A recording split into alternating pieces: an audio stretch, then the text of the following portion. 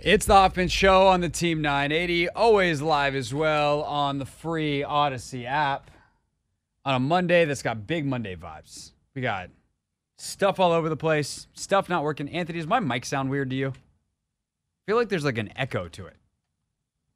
A little, not really. Check 1, 2, 3, 4.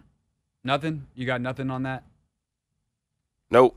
Okay, well, that's good. Maybe it's just my headphones, which were Now you're a little low. That's what it is. Incredibly loud because Chris Russell, I don't know whether it's Russell's headphones. I don't know whether it's his ears. Something just, he keeps the volume so loud. And today, I did not double check to adjust that before I started the show.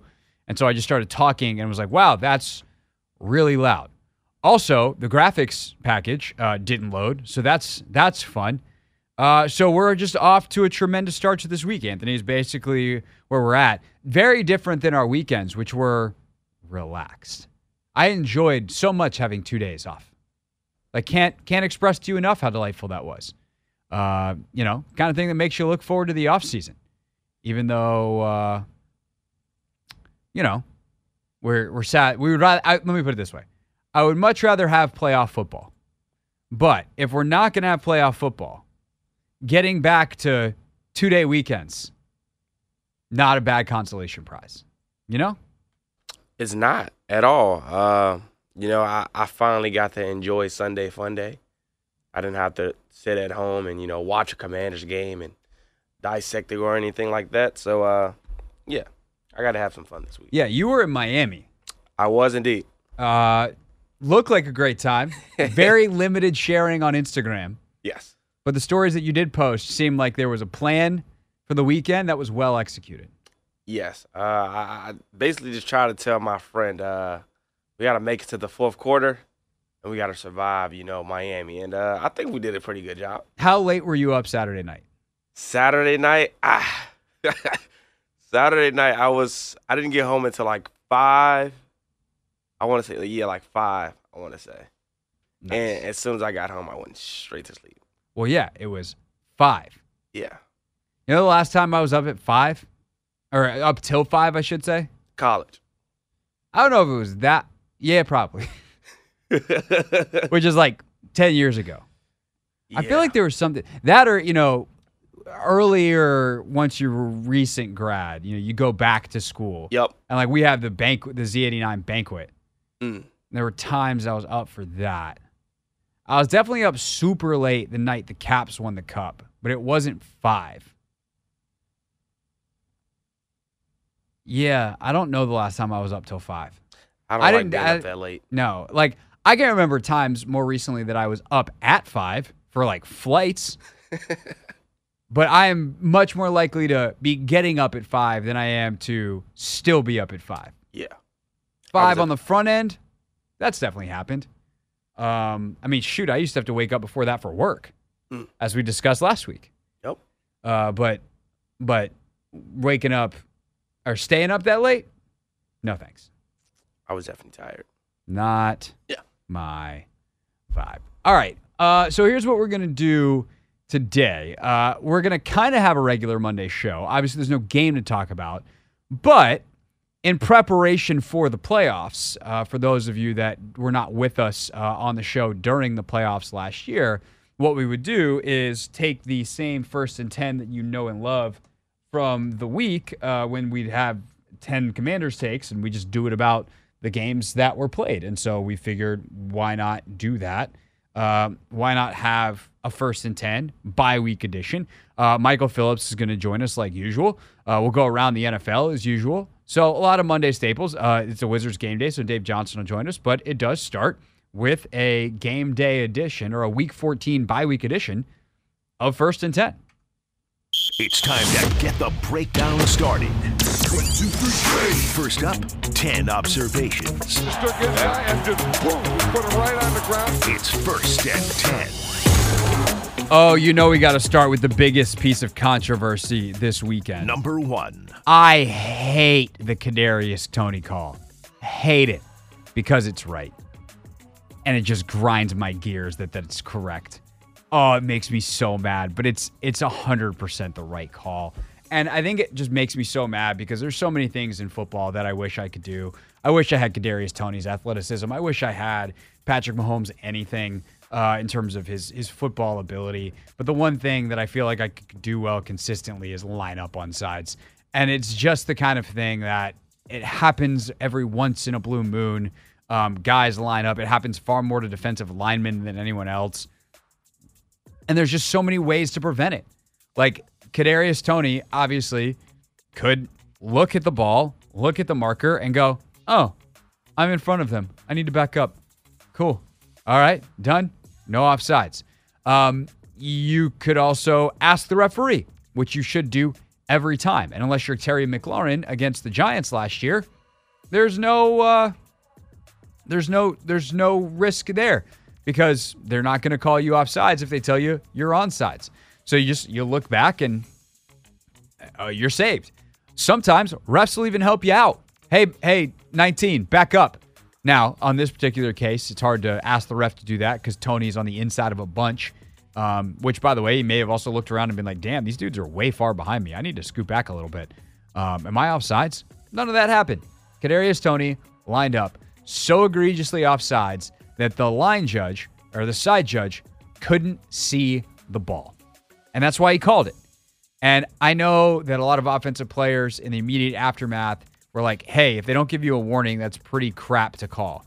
And I do think that there's a point that if you are like Patrick Mahomes and you're just like, what effect did that have on the play? It didn't. Kadarius Toney being 2 feet back doesn't change that play at all, except for the flag. And I think that's incredibly frustrating. But at the time that the flag is thrown, immediately after the snap, we don't know, and the ref doesn't know, that he is going to take off the board one of the greatest individual plays in NFL history.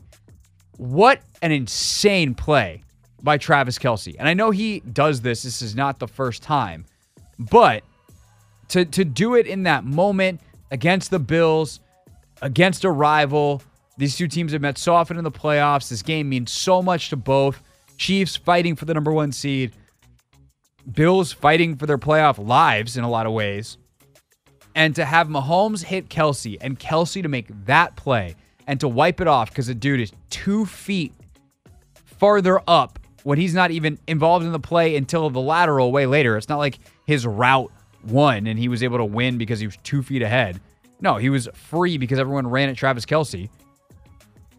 Feels cheap. It feels dirty. It feels like it shouldn't happen. But at the end of the day, it's all the game. And see, the idea that, let the players decide the game, the players did. Kadarius Toney lined up offsides. All the referee did was reflect that. It's not like he unnecessarily inserted himself. And by the way, I think about this in basketball all the time. If someone gets called for a moving screen late in the game, and it's like, oh, you got to let that go. You got to let the players decide it. If I'm the defender and the ref doesn't call that, I'm livid. You didn't let me decide it. I fought my ass off over that screen, and I got hip checked, and you're not going to call it because it's 20 seconds to go in the fourth quarter, and I got a game winner hit on me when I played defense to the best of my abilities. I hate that logic. Let the players decide the game. The ref should accurately reflect what happened on the field, and that is how the players decide the game. Do the things on the field that are necessary. I hate it so much that the reality is Kadarius Toney cost the Chiefs the game. But he did. So is it frustrating? Yes. But that frustration should be directed at Kadarius Toney and not the referee. Number 2. Related. The Chiefs have a wide receiver problem.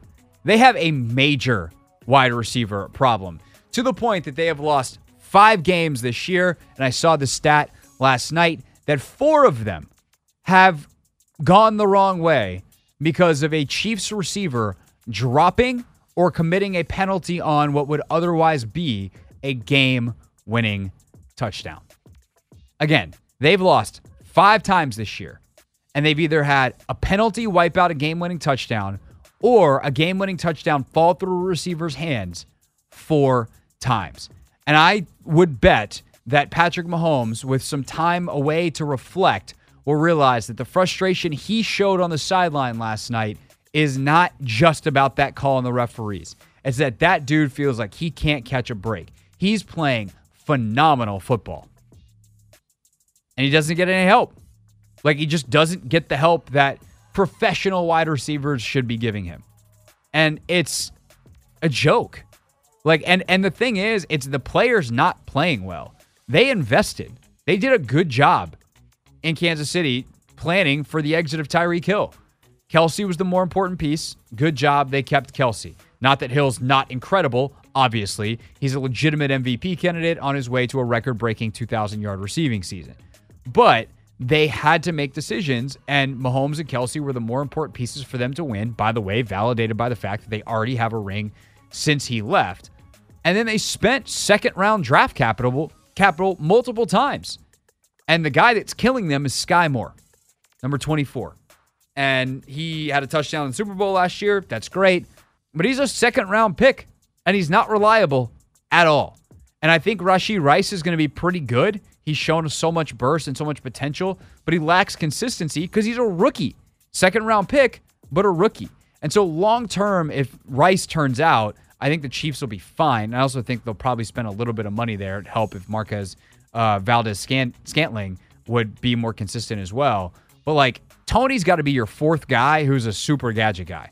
They're having to rely on him to play receiver, and he's not good enough to do it. And so they got a real problem there in Kansas City. Now, if those dudes get hot for 3 games in the playoffs, they can absolutely win the Super Bowl again.